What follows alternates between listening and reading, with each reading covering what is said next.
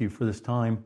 I pray, Lord, by your Holy Spirit that you would lead me, you would guide me, you'd speak to me and through me to the glory of your Son, Jesus Christ.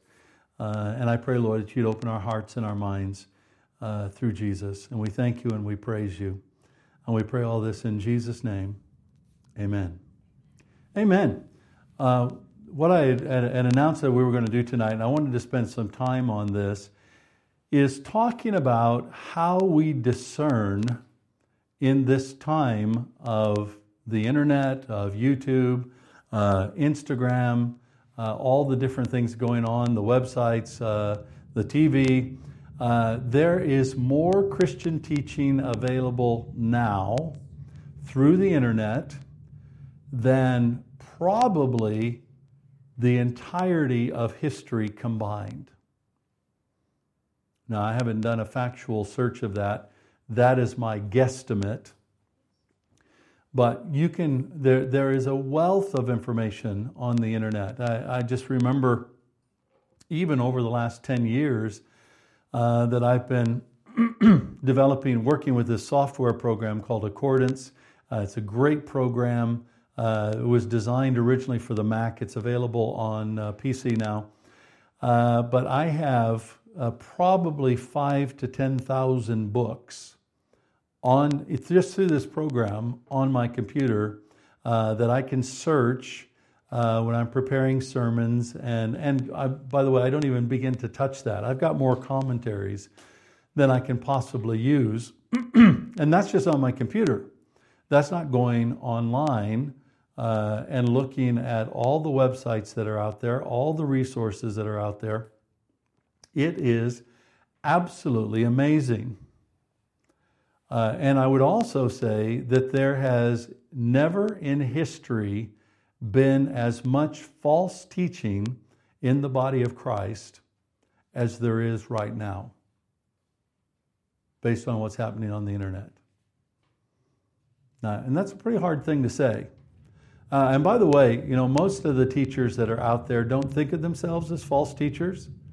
They think they're kind of teaching the truth. But actually, well, how do you know? That's the thing. If you turned on whatever popular preacher, does the size of their congregation determine whether or not they're teaching the truth? If they have thousands and thousands of followers on Instagram, if their YouTube channel has 100,000, 200,000, 500,000 followers, is that an endorsement? Actually, no. It's not. It makes absolutely no difference. You can actually see this in history. There's nothing new about this, by the way. Many of you may or may not have heard of a guy named Arius. And Arius was a bishop in the church. This is back when there was, not the denominations as today. Arius was a bishop in the church, and there was this guy named Athanasius. Now, Arius, from all the accounts, all the things that I read, he was tall, he was handsome like me, he could play the guitar, he had a great singing voice. People really loved to listen to this guy. He was a great speaker. People flocked to hear his sermons. Now, Athanasius, on the other hand, again, from all that I hear about him, I've read about him, he was kind of short, he was ugly, he was rude, he was really obnoxious, he really wasn't a great speaker. He was good, but he wasn't a great speaker. He's also a bishop, by the way. He's also a bishop. He did not have nearly as many followers as Athanasius, as Arius. Now, the other thing I didn't mention about Arius, the emperor really liked Arius. He was the emperor, the government's golden boy. So he had the endorsement of the political leaders. He had the endorsement of Christian leaders. He was a bishop. He was a leader himself. Very popular, lots of followers, but there's only one problem. Arius taught that Jesus was a created being. He was not God. That Jesus wasn't the pre-existent Word of God, that in fact God created him as, kind of above the angels but below God, and then sent him to die, for us. Now the problem with that is it's not biblical. The problem with that is that that's what the Jehovah's Witnesses believe, by the way. They are followers of Arius, this guy. And so the controversy was so big about Arius. Now here's Athanasius. Now Athanasius, nobody likes the guy. But he says, Arius, you are wrong. Jesus is fully God. In fact, if Jesus is not fully God as well as being fully human, he could not die on the cross for our sins. And there was this mighty debate between Athanasius and Arius, and it got the whole empire in an uproar. So finally, they had to call a council of all the bishops, and they got together in the 300s in what's called the Council of Nicaea, and they came up with this document called the Nicene Creed. And you can go online, look at Wikipedia or what, and read this story and discover. And so here was the guy who was one of the most popular speakers, who was endorsed by everybody, who was favored by the emperor. But when these bishops got together and they debated it and they looked at scriptures, they said, no, Arius is wrong and Athanasius is right. And that's one of the first great big controversies in the body of Christ at that time.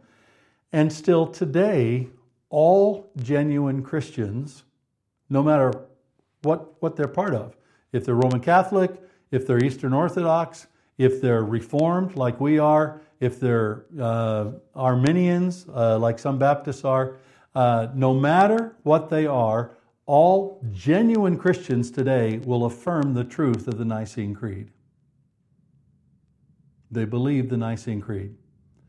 And so that's just an ancient history example of the kind of stuff that's going on today. The problem is today that anybody with a few quid in their pocket can put up a website. And let me tell you, there are a lot of ways to get a lot of followers. Almost every single week, I get an email from one or more companies saying, listen, if you pay us this amount of money, we guarantee you 1,000 Instagram followers, genuine followers. Now, you can get followers. You can get people to follow pages. You can get people to come to church. You can get people to give money. If the right kind of branding, the right kind of advertising, you will draw people in. So the question is, how do you know what's true? How do you know if that video you're watching on YouTube that you're about to forward on WhatsApp, how do you know if it's true? And this is really big right now. I mean, we're dealing with the vaccines and vaccinations. There's a lot of stuff out there in vaccines and vaccinations. There's a lot of things out there about whether or not churches should close down. They should not have in-person worship. By the way, I don't think the government was right to ban in-person worship, this lockdown. I think that they made an error. So I would agree with that that's an error. But should then we stay open? And is staying open in the United Kingdom the same thing as staying open in the United States? Is it the same? So if an American church says, yes, it's our right to stay open, does it mean we have the same right in the UK? And what does the Bible say? And you go online right now and you're going to hear all kinds of discussion and debate. And I'm not going to come down clearly on one side or another. There is a difference between the UK and the United States, by the way. And if you don't know what that is, I don't have time to explain it tonight. You can look it up, but there is a big difference. I'll give you a hint. It's in the Constitution of the United States. But you look at the scripture and you say, okay, well, it sounds biblical. I mean, after all, the Bible says, do not neglect meeting together, and actually meet together more and more as you see the end of time approaching, as you see the second coming of Christ approaching. We're seeing the second coming of Christ approaching. It's much closer today than it was 2,000 years ago. Guarantee you. I mean, that's a duh thing to say, isn't it?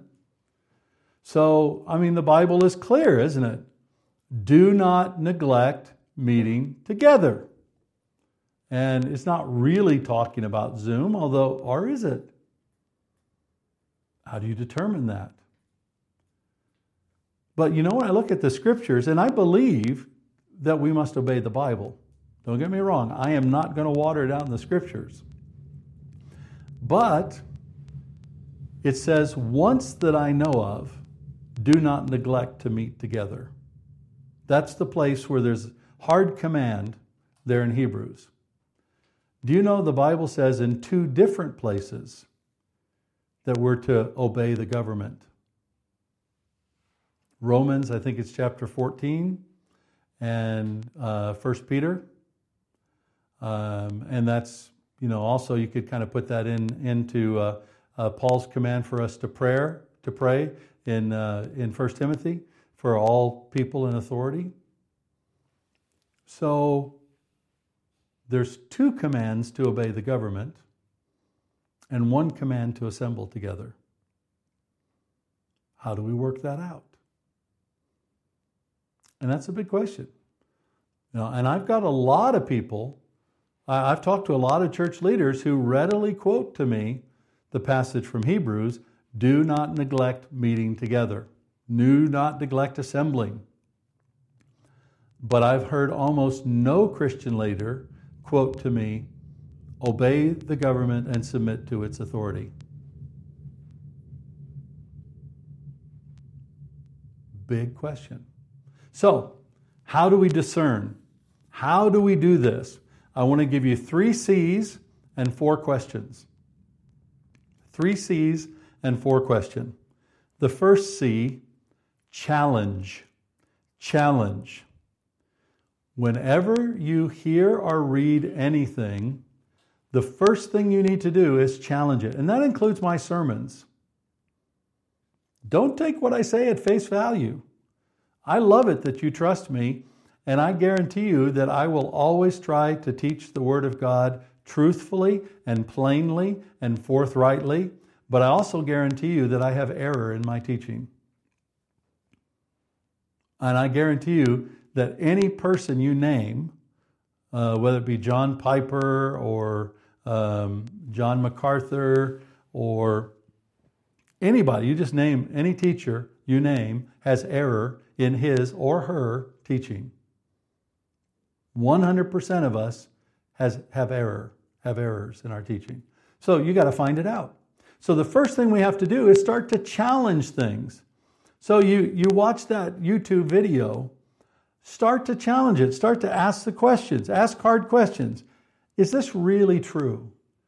I know it sounds good, but is it true? What is their evidence? What is their basis for saying this? What are the sources that they're quoting? Are there people out there that have a different point of view? And if so, why do they have a different point of view? Not every Christian is right, and not every non-Christian is wrong in the things that they say. So you got to challenge what you're hearing. Don't just accept it. Don't just let it sink in and say, oh, wow, that sounds great. I'm just going to take that and run with it and forward it to a dozen people because it sounds good and it encourages me. No, you got to challenge it. You got to challenge it. The second thing then is you got to consider other opinions, other perspectives, and other sources. So you go online tomorrow, you look up vaccinations, you Google vaccine, and the first 32 hits on Google are, don't get vaccinated, you're going to turn into a zombie. You know, because we know that there was at least one film where the people got vaccinated and they woke up and they were all zombies. So clearly we shouldn't get vaccinated because we could become zombies. I mean, you could, maybe pass around the SoundCloud on this and say, hey, my pastor is saying, be careful of these vaccinations. You could be zombie. You could turn into a zombie, eating brains the rest of your undead existence. So you're going to find stuff like that. It's out there. And the problem is that people are repeating each other. So, they say, okay, you're going to turn into a zombie. Well, where do they get that? What's the basis? And look and find out if they quote another authority. If they don't quote another authority, then forget it. Don't believe it. But so they quote another authority, and you keep tracing it back 2 or 3 times. You consider what they're saying, find out the foundation, and you will find out with many of the things that are on the internet today, they have one source, and oftentimes that source is false. So look at it and then say, are there other people that have a different opinion? And try to find other opinions. Try to find, did they get their PhD from, some mail order university in Siberia? Or did they get their PhD at Oxford or Cambridge? Do they have the credentials to say this? Consider these kinds of things. So you got to challenge, and then you have to consider all the different possibilities, and then you make a conclusion. You make a conclusion. Now, by the way, for some of us, maybe we can't consider or even challenge with the full range of research. And so find somebody who's doing the research. I mean, one of the things that I do, I spend a lot of time researching the things that people are saying, tracing things back to their source before I make a conclusion. So if you think, well, Rod's kind of sensible on this, then ask me about it, and I can give you my opinion. I'll give you my opinion quickly, or sometimes we can sit down and talk through it in more detail. But you can find a trustworthy source who's doing this for you, but make sure it's somebody that you can really connect with and that has a track record of accuracy. So you challenge, you consider, and then you make a conclusion. Then you make a conclusion. You come to a conclusion, though, that is revisable. That's based on the outcomes of challenging and considering. So your conclusions are always open to consideration. I've concluded, for example, that Jesus Christ really did rise bodily from the dead. But I understand that's my conclusion. That other people look at it and dismiss it. And so I'm open to it being disproved. I'd have to leave Christianity if it was. But I have found absolutely no credible source that has even begun to disprove the bodily resurrection of Jesus Christ. And I've done an awful lot of research over the past 40 years or so. And so after 40 years of looking into it, I have concluded Jesus Christ rose bodily from the dead. The evidence supports it, and anybody who denies it is not really looking at the evidence. But now if somebody showed me evidence that was conclusive, I'd revisit my conclusion. But nobody's shown it to me. And so we have to be open to correction. You can say, hey, I believe churches should be open, and the government's wrong to close the churches. But then maybe you find some more evidence to say, well, maybe it wasn't wrong. So you open that up. You open yourself up. So challenge, consider, conclude. Then after you conclude, you have to ask yourself 4 questions. After you make a conclusion, your conclusion must stand up to 4 questions. The most important question, number 1, is it biblical? Is this biblical? Is what you're seeing, what your conclusion, is it consistent with the revelation of God in the Bible? Is it biblical? If it's not biblical, then you need to revisit your conclusion right away. Second question, does it glorify Jesus? Does it glorify Jesus? And this is a big one, because a lot of times you'll hear a speaker, you'll hear something on YouTube, and it sounds really good and it sounds really biblical, but at the end there's this plug, for $19.95 you can get my book, and for $99.95 you get access to my downloadable video series, and it's just it's because I'm really a great teacher, and praise God for me. And some people have that kind of attitude. You have to look at it, but if you're watching carefully, they're not glorifying Jesus. So you got to ask yourself, is the conclusion, does it glorify Jesus? Third question, what is the fruit? What would be the outcome of acting on this conclusion? What are the possible fruits that could come out of it? Will it be good fruit? And then you might start to walk out that conclusion. You need to keep asking yourself, is this good fruit? Is what I'm seeing from this good? And then the fourth question is, what are other mature Christians saying? And I emphasize the word mature. Don't go just to your neighbor or to, a Facebook friend and expect that they're going to give you the kind of perspective you need on your conclusion. Seek out 2 or 3 different Christians that you admire and respect, and you know that they are thinking and they're looking at these kinds of things, and say, what do you think about this? This is my conclusion. This is what I'm going to do. What's your opinion? What's your advice? So is it biblical? Does it glorify Jesus? What is the fruit? And what is the counsel of other mature Christians?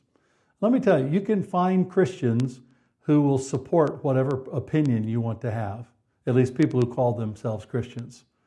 You will find them out there. So you really got to search.